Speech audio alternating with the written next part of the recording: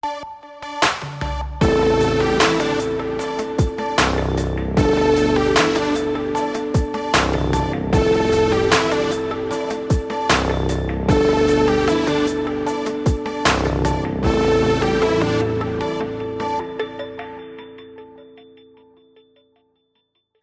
everyone. Welcome to Let's Go Up podcast edition. Where we explore the mysteries of the kingdom of heaven.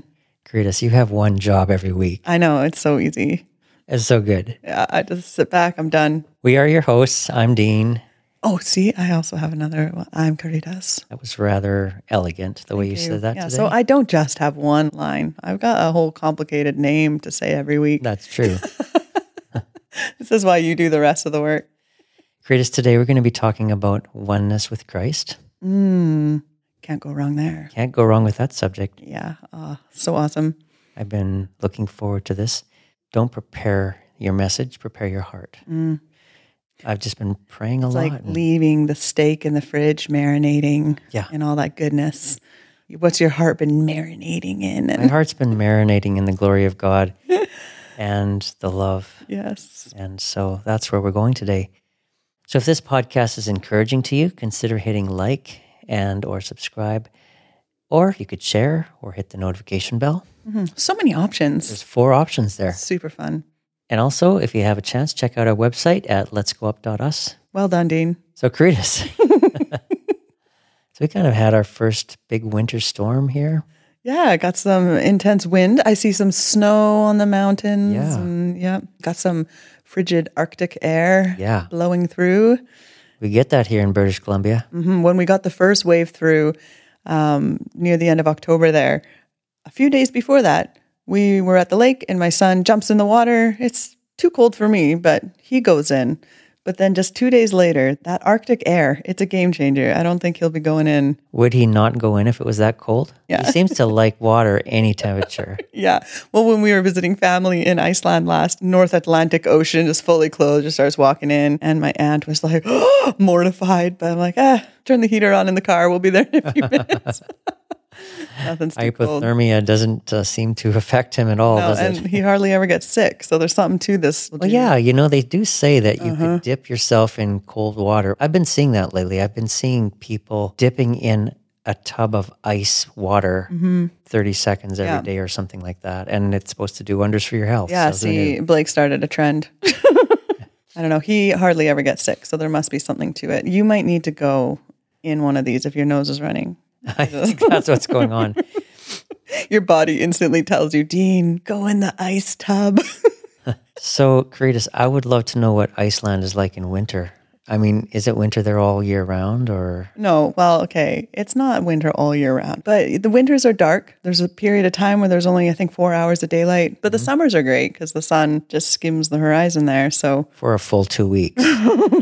Yeah, I just remember snow drifts because there's a lot of wind. You know what it's like on the prairies. So I remember our door wouldn't open sometimes because the snow would drift up against it. But awesome for a kid. Winter wonderland. The amount of work the parents go through, you don't even notice. But we get to just go out there and you come in and there's hot chocolate and snow forts. My winter memories revolve around going to my cousin's place up north. So they had a whole team of Siberian Huskies, which they kept in kennels. And you would open up the doors and those dogs would run out and stand in the exact place where their traces are. Now Dasher, now Dancer, now... Wow, they would stand there. They would know exactly where their spot was on the sled. Did you have a red-nosed dog? At the front. No, just kidding. That would be amazing. Every puppy litter in town, you just keep searching for that pink-nosed puppy. The pick of the litter, as they say. Yeah, they knew where to go and stand. They would harness them up and mush, and away they would go. They were so strong. Oh, man. One person cannot hold a dog back. Wow. They'll pull you, and they just love to run. Yeah, and they're excited. Very happy, wagging their tails, beautiful blue eyes. Oh, I thought you were talking about me for a second there. Cretus. Yes, well, my There you beautiful go. blue eyes. Wagging my tail. Just stop talking, Kratos. That's cool. But, I feel like the prairie winters, they are colder than a lot of Icelandic winters. I was looking the other day because our friends live in Saskatchewan, and it's colder there now than it is in Iceland. Saskatchewan gets very cold. Yeah. So you Icelanders, you don't have much to brag about, okay? There's some parts of Canada that get pretty cold. I don't know anything about Iceland, but I mean, I have looked on the weather forecast. Because your dreams of going there. 'Cause I have You dreams gotta of going there. yeah, I want to know when is a good time. This is what my parents say, mid-June to mid-July. That's your safe window, okay, Dean? Right, you got like Go in 1 there. month. Exactly. Yeah, that's it. Yeah. As kids, we would go outside after school, grab our hockey sticks, go to the pond, shovel off the pond, and play ice hockey till dinner. Yeah. And then afterwards, you could go out and watch the Northern Lights. See, you had a much more Icelandic childhood than I even did, because most of my childhood was in BC. Snowmobiling is another memory of mine. Oh, yeah. I also remember how your nose would freeze shut when it was really cold, like minus 40. You could freeze your eyes shut, actually. Oh, my goodness. When you get up in the morning, it tells on the radio the wind chill factor, which is how long it takes for exposed flesh to freeze. Oh, my goodness. So Sick. typically in the morning, you get up and they say, today the wind chill factor is minus 33. Exposed flesh will freeze in 14 seconds. Sick. That's what they tell you. So you shouldn't be an emotional person living. You can't be crying outside. No, your tears would come out. They'd be solid. They'd be like dropped. This is why people from cold countries are more stern seeming. Maybe. Because we can't afford to cry. You're onto something there. Our eyes will freeze shut. Eyes would freeze right shut. Cry babies, they just, what is it, natural selection? Natural selection. That's right. Yeah, you can't cry. Not in minus 40. So if you're listening Suck to it some up. really passionate worship song on your earbuds, no, if you're going to get emotional, Do it in a different way. go in your car. Let joy bubble out of your heart, not the tears. You know, the tears of joy, but you got to like do that in the heated car maybe, but That's no. right, 'cause your eyes will freeze shut. Yikes. Yeah. See, I didn't really experience that cold of winters. They've been colder lately. I don't remember getting that many snowy winters in BC as a kid because I remember snow days were like a huge deal. We've been having more snow It seems the past like- few years. Yeah. Global warming. Global warming. I'm just kidding. Started Don't kinda want to start anything drama. there. Justine, you did not say Today that. we'll be talking about Donald Trump as well. Oh, should we throw in some Trudeau? And You know, up to now, we've actually kept it pretty much away from politics. And we don't want to start today, do we? oh, we love those guys. We love Pray- them. Pray for them. You know. We do pray for them. Yeah. Yeah, they need prayer. A lot of it. Me too. Bring it on, Dean. Pray. All right, that was a really long intro. Yeah, You might need to cut out some. we'll see how much of that we use. Everyone's like fast forwarding on their devices. They're still talking about snow. So, Caritas, today we're going to talk about union with Christ, A warm topic. a warm topic There we go. on a cold day. With a cold intro. Yes, a warm topic with a cold intro. That's a good way of putting it. That kind of ties it together, doesn't it? Yeah. Union with Christ. Okay. You had told me something that just kind of blew my mind. Is this going right in? Are we just diving right in? We're diving in. I have never considered it this way, but you were sharing about the rib. Do you want to just open up this conversation? Adam's rib. The rib, the so-called rib. Because as my daughter used to say when she was really little, you popped my mind out. Well, it's because I spent 4 years in the book of Genesis one time. Yeah. I was looking up every single word and Yeah. I got really interested in the story of how God created the man and the woman. So I started looking up all of the words that are used in the Hebrew text. Of course you did. You know, my interlinear. Yeah. It's not that hard. Anybody can do it. The King James, you know, they used the word rib. They were the first ones. In fact, this week I looked through, I'm going to say 30 different translations, and they all use the word rib. But the Hebrew word is not rib. It has nothing to do with a rib. The Hebrew word is curve. Curve. Yeah. God took a curve out of one of Adam's sides, it says. That's the way the Hebrew says it. And so in doing some research, the curve that God took out, and this is supported kind of by the Hebrew, if you really look at it closely, was actually a part of the DNA. Do you know anything about DNA? Because I don't really, I don't understand how it works. I don't even think scientists totally understand a lot about our genetic code and DNA, right? Because when you had told me this about the DNA, which Dean will get to, you guys were just leaving it hanging there a little bit. Right? Just for a moment. Tantalizing. I was like, that is so interesting. So I was just kind of reading up about it.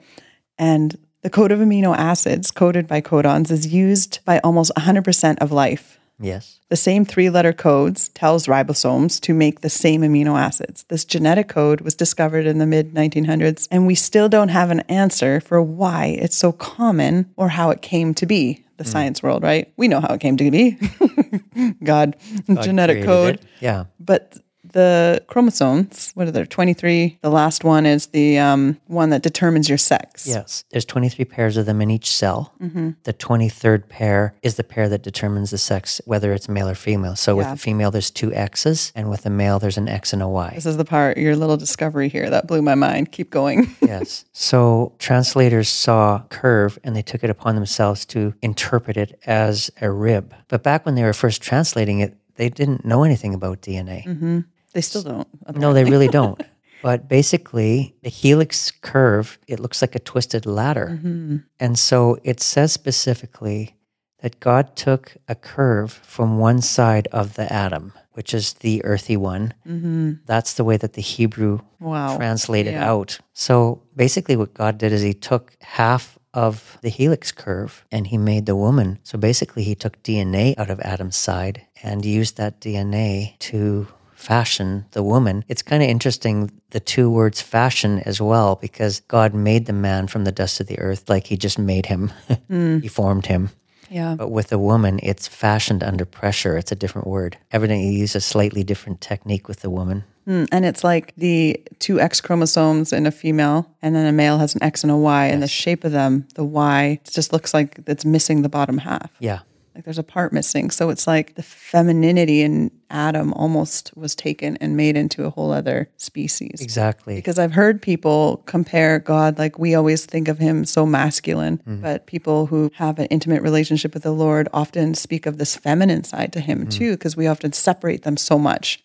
You're either a male or female. You have masculine traits or feminine traits, but the Father is all. He is all, yeah. So if we're all made in his image, he has feminine traits, masculine traits. So anyways, taking part of the male DNA, fashioning the woman, amazing. And taking it out of the side of Adam. I was thinking about that, the amazing thing. I mean, the scripture is never wrong. When you go back and you look at it, it always makes sense. Yeah. It always lines up with science. He is the ultimate scientist. He is. Jesus is the ultimate scientist. That's one thing it doesn't say about him anywhere, does it? He is the Alpha, the Omega, the Lamb, the Lion of the tribe of Judah. And he's the scientist. And mathematician and physicist. There you go. Anyhow, that story has always fascinated me. Yeah, that blew me away. That was a perspective I had never thought of or considered. Because I didn't know that rib wasn't the word rib. Because I never looked up words in Hebrew. And it's interesting how you mentioned that the Y side, it looks like part of it's missing. So obviously, Adam had parts in him that God took out.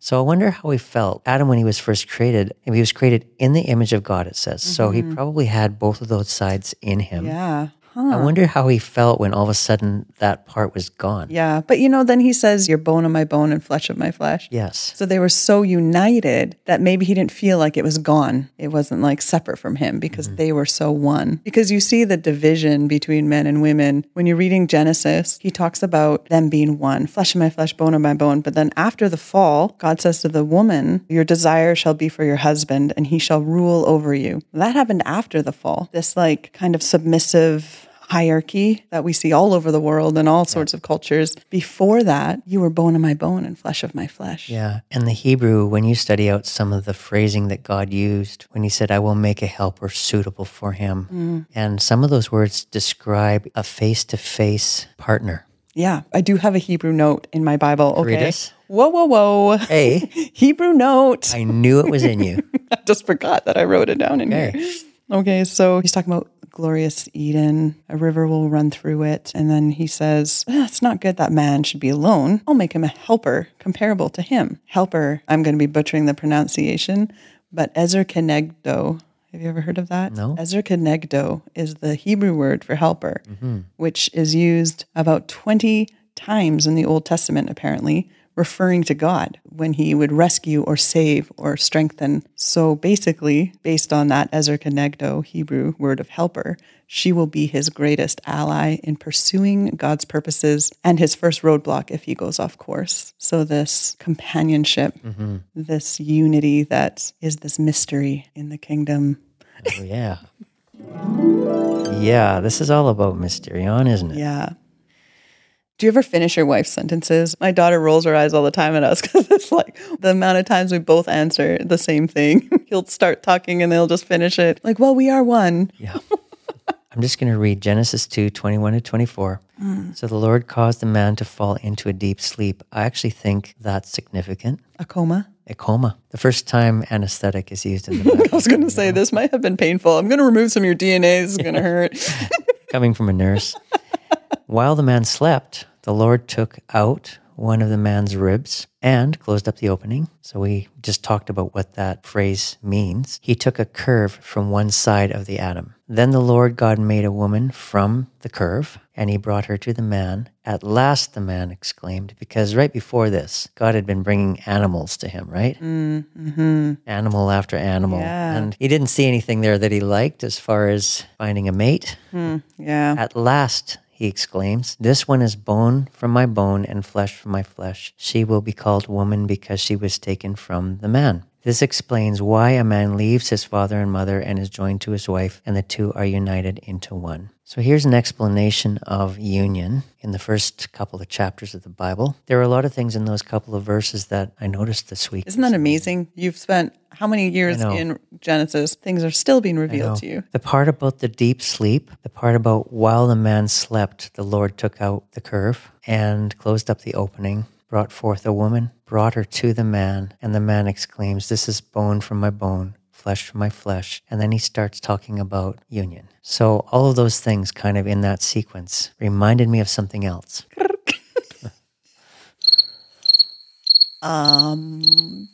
Jesus? It's always the safe answer. Jesus is the safe answer. Yes, it is. John 19:30-35. After Jesus tasted the wine, he said, it is finished. Then he bowed his head and gave up his spirit. When Jesus talked about death, remember when he was talking about Lazarus, right? And they said, well, why are we going to see him if he's just sleeping? Because Jesus said he's sleeping. Yeah, he's just sleeping. Yeah. So Jesus talked about death as sleep. There's another verse in the writing of Paul where he says, we will not all sleep. But he's talking about death. There's all kinds of verses like that. Yep. Anyway, Jesus bowed his head, gave up his spirit. So Jesus is now sleeping. He's dead, but he's sleeping. It's a day of preparation. The Jewish leaders didn't want the bodies hanging there the next day, so they asked Pilate to hasten their deaths by ordering their legs broken. This is kind of morbid. Anyway, they did that. They came to Jesus, and they saw that he was already dead. But one of the soldiers pierced his side with a spear, and immediately blood and water flowed out. This report is from an eyewitness giving an accurate account. He speaks the truth so that you may continue to believe. So when I read this part this week, all I could see was God put Adam to sleep, and he took DNA out of him and created a woman and brought that woman to Adam to be his wife. And then I saw this crazy parallel of Jesus sleeping, the sleep of death, and then his side being pierced and blood and water coming out and DNA coming out. And the Father taking that and creating a bride. Wow. The bride came out of Jesus' side and presenting that bride to Jesus. So those two stories somehow correlated for me this week. I've never really thought of it before. But because of that, we carry such a resemblance to Jesus. We were taken from his side, and we carry his DNA. We carry his nature. We were made from what flowed out of him. His bride came out of his side, just like Adam's bride came out of his side. And we don't get like this super broad view into the garden. We get this tiny little glimpse. I feel like we're supposed to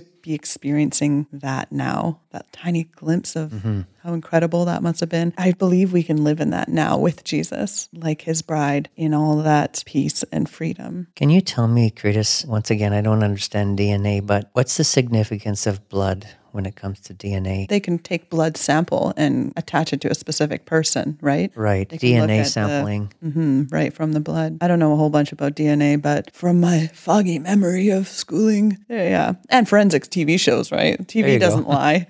They take DNA sampling from blood and hair, like any cells, right? They all carry your DNA, your markers. Mind-blowing.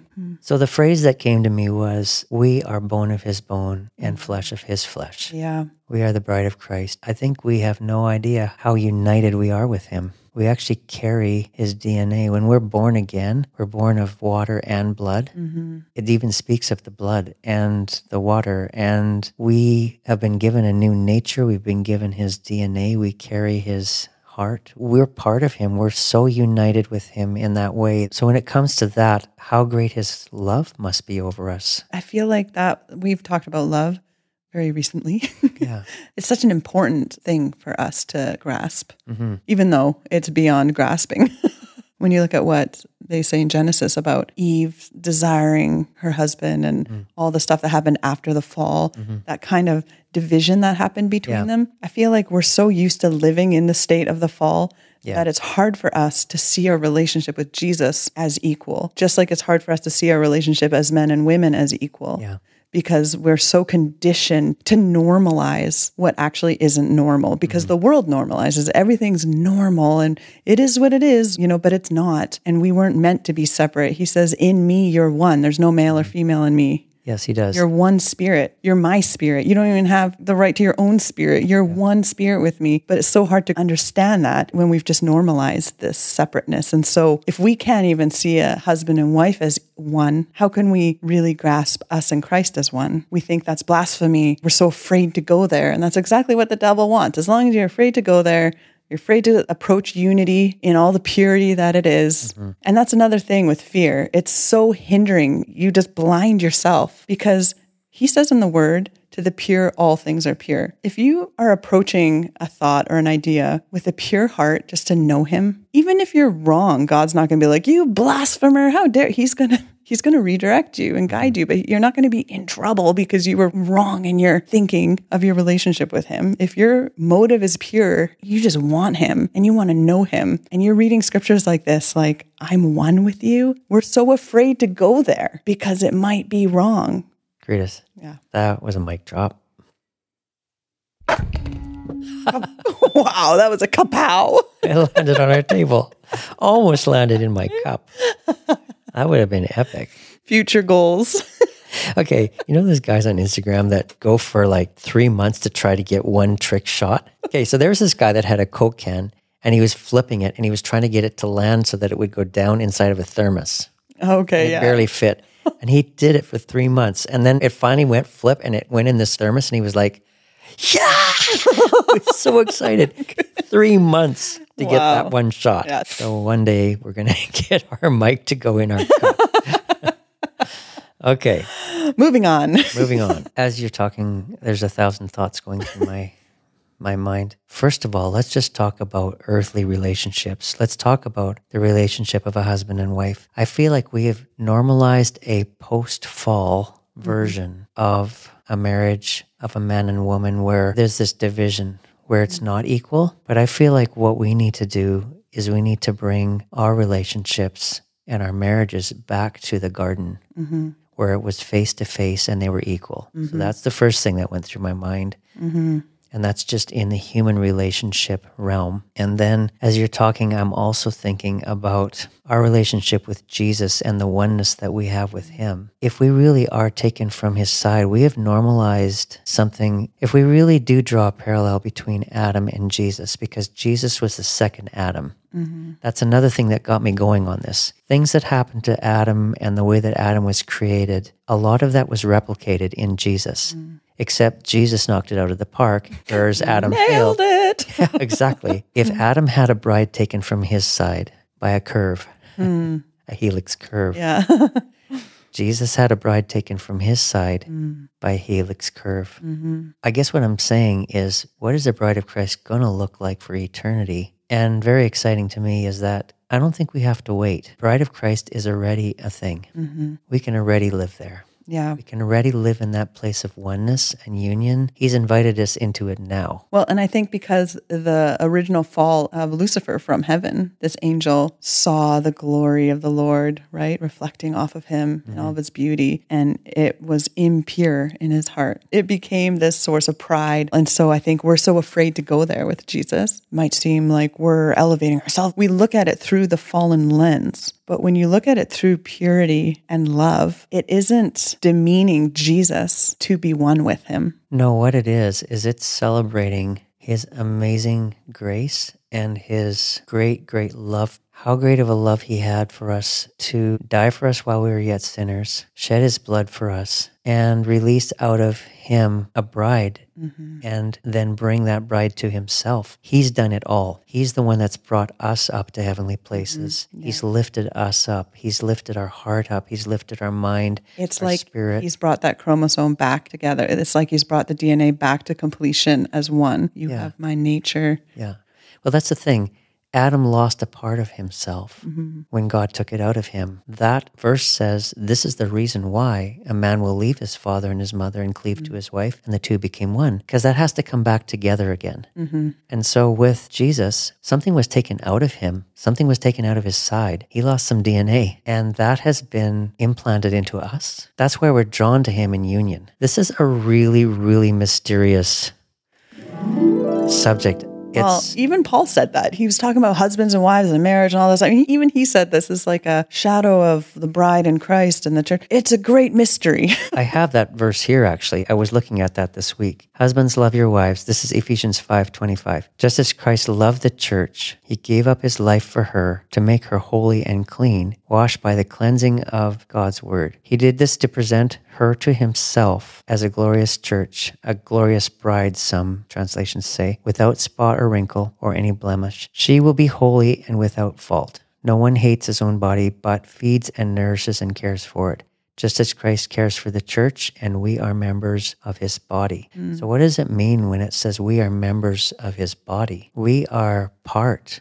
of his body. We are his body. And then it says, as the scriptures say, a man leaves his father and mother and is joined to his wife, and the two are united into one, which is a direct quotation from Genesis, which we just read from. And then Paul says, this is a great mystery, but it is an illustration of the way Christ and the church are one, the way that Christ and his bride are united or are in union. This is an illustration of something so mysterious. Well, he was even aware that a lot of these things, they cannot be perceived by the natural mind. That's right. So if any of this is offensive, well, that would make sense if it's being listened to through natural experience in a world that normalizes marriages falling apart, even within the church. Excuses of why. And, of course it would be offensive to that mind. And you can't understand the things of the spirit through the natural. It's not just that it's hard. You actually can't. That can only be perceived through the spiritual mind, the renewing of the mind. Yeah. It's meant to hurt our minds at the beginning. It's meant to hurt our minds. But you know what? Right now, there is such a draw from heaven for union. If I hear one thing, when I listen to podcasts or what people are saying out there or what the Spirit is saying, I hear union, union, union, union. Right now, that's the message from heaven. That is what the Spirit is saying to the churches. Yep. And so even if you've lived a life where someone's broken the union or like misrepresented the beautiful union, that has nothing to do with how God actually designed us to live and wants us to live. That's right. Union's supposed to be normal and natural and safe. Yes. It's just like somebody having a terrible earthly father experience. Yeah. But our Heavenly Father being the perfect example of the perfect father Yeah. and mother all Yeah. put together into one. Because so many people have been hurt by fathers and then That's right. use that to have a hard time understanding a loving father. Yeah. And so many people have been hurt by a spouse that was supposed to be the one cheering them on and being their first line of defense. And so they have a hard time with the Jesus spouse kind of comparison. I always feel like if you've been rejected by your wife or your husband, Jesus too knows what it feels like to be rejected by his bride over and over again, right? So he's fully compassionate to your pain, if that's something that you've gone through or experiencing. And it's not part of his plan for this world, for disunity. We know that. But in that, we can draw so close to him and understanding his heart and how he loves. It's when he talks in the Sermon on the Mount all about loving those who hurt you, that whole shift in perspective, seeing people how he sees them. They're deceived. They don't know. They can't even see past their own life and desire. And So if the scripture is really alluding to the union between a husband and a wife on as many levels as that happens, being an example of Christ and his bride, and the union that can be experienced between Christ and his bride, then that is a crazy thought, first of all. But second, to me, it just makes me think, how close does Jesus want us to be to him, right? And when you start thinking about it, you start thinking about the love and the house of wine and, all of the things that it involves. And it makes your mind go places that you can't even comprehend. It's like anything he touches, like the water and wine miracle. It was exactly the same substance. He just encountered the wine. Yeah. So if we're these vessels, these earthen vessels, if he touches it, it changes. Yeah. If we believe that he changed water into wine, why couldn't we believe that he changed our DNA into his? Yeah. Not only that, Cretus, but the symbolism of taking communion, when you mix that into the equation, Oh, man. eating his flesh and drinking his blood, that's DNA. Yeah. So we're taking in his DNA, we're nourishing our DNA, or we are building up his presence and his influence in our spirit, in our soul, and in our body, making us become more and more connected with him. And that's what he said. He said, if you don't eat my flesh and drink my blood, you have no part in me. We're taking a part of him into us. So all of those things together. I know. Kapow! Kapow. Yeah. Yeah, we are way more powerful than we've been led to believe. A verse like, as he is, so are we in this world. Not as he was when he was here on earth, but as he is now, so are we in this world. He really has brought us to an incredible place in Christ. So I have some scriptures here that I want to read. So in Colossians 3, it says, set your sights on the realities of heaven where Christ sits in the place of honor at God's right hand. Think about the things of heaven, not the things of the earth. For you died to this life, and your real life is hidden with Christ in God. And when Christ, who is your life, is revealed to the whole world, you will share in all his glory.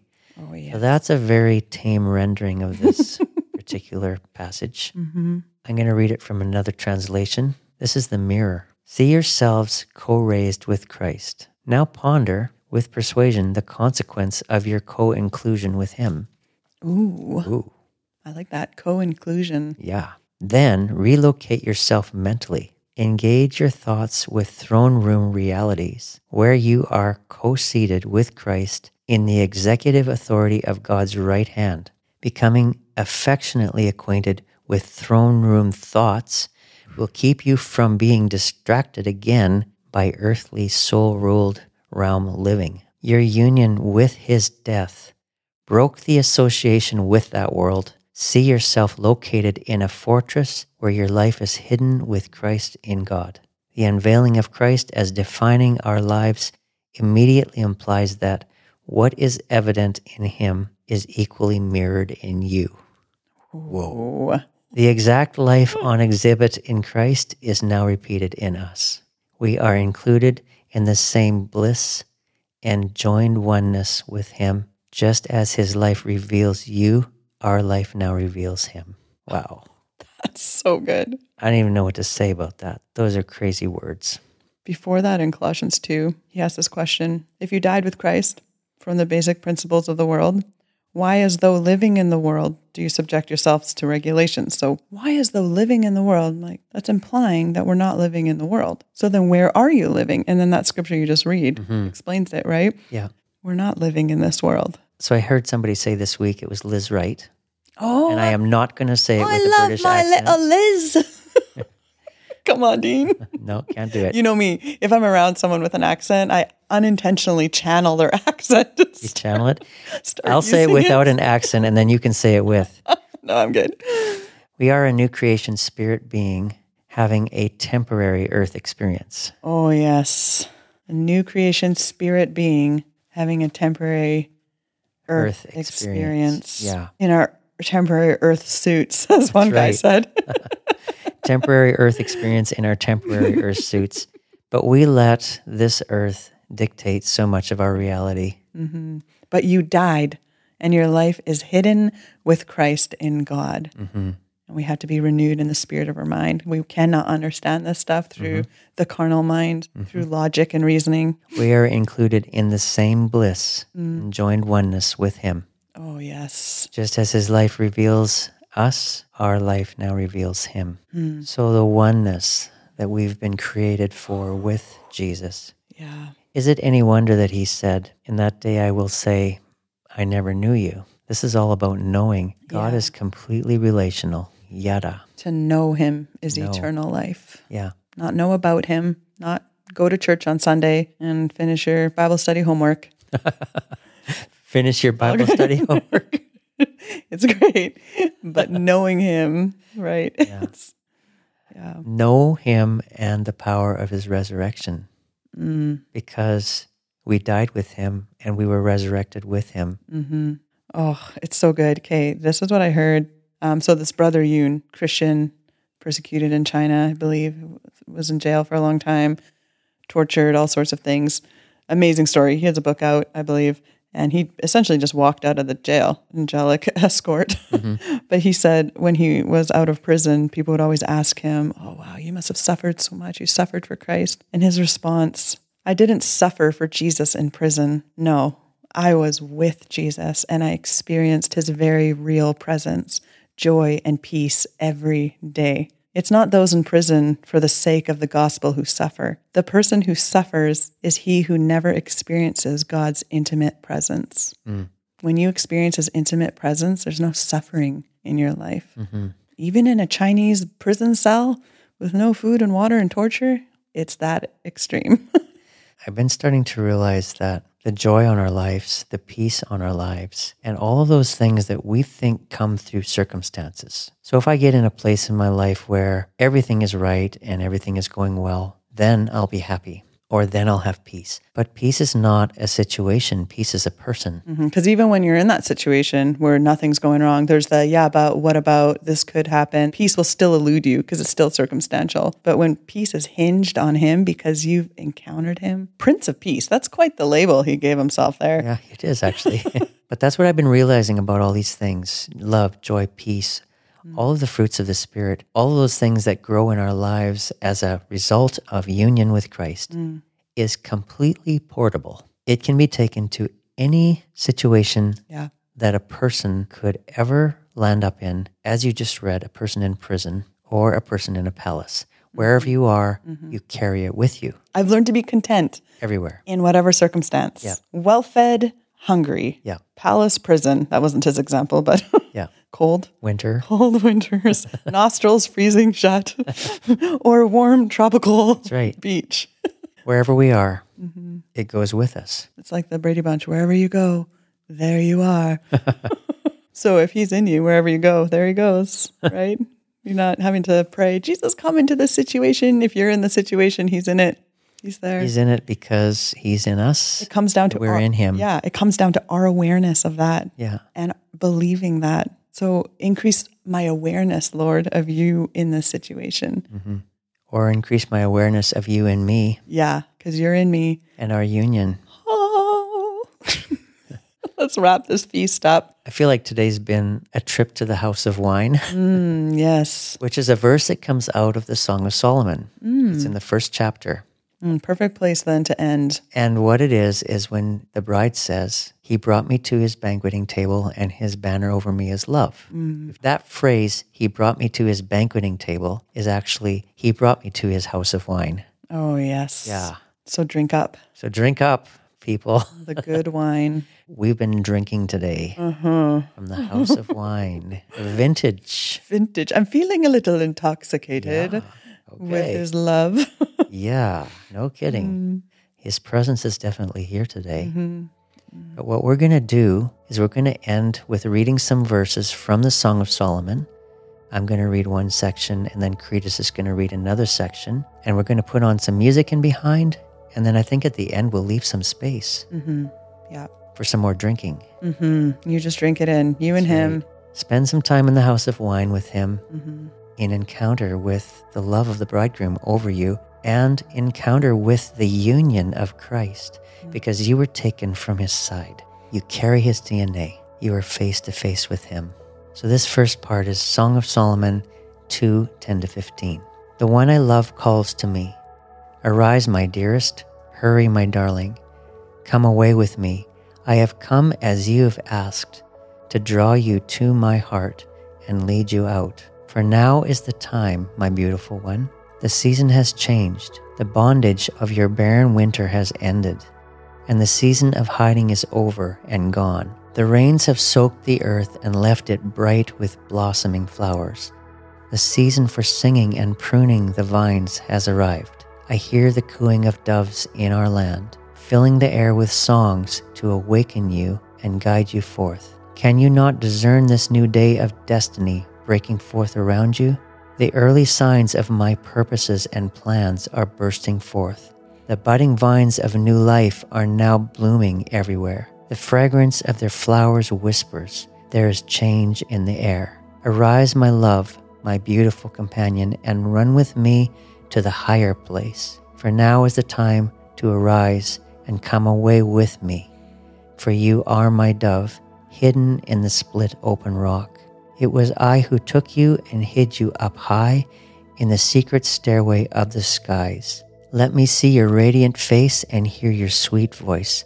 How beautiful your eyes of worship and lovely your voice in prayer. Every part of you is so beautiful, my darling.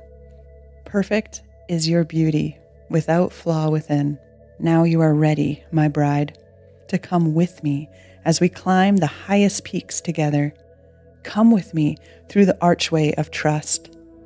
We will look down from the crest of the glistening mounts, and from the summit of our sublime sanctuary, for you reach into my heart. With one flash of your eyes, I am undone by your love, my beloved, my equal, my bride. You leave me breathless. I'm overcome by merely a glance from your worshiping eyes, for you have stolen my heart. I am held hostage by your love and by the graces of righteousness shining upon you. How satisfying to me, my equal, my bride. Your love is my finest wine, intoxicating and thrilling, and your sweet, perfumed praises, so exotic, so pleasing. So we hope you have a great week. We'll see you in a week's time. Spend some time drinking. Bye.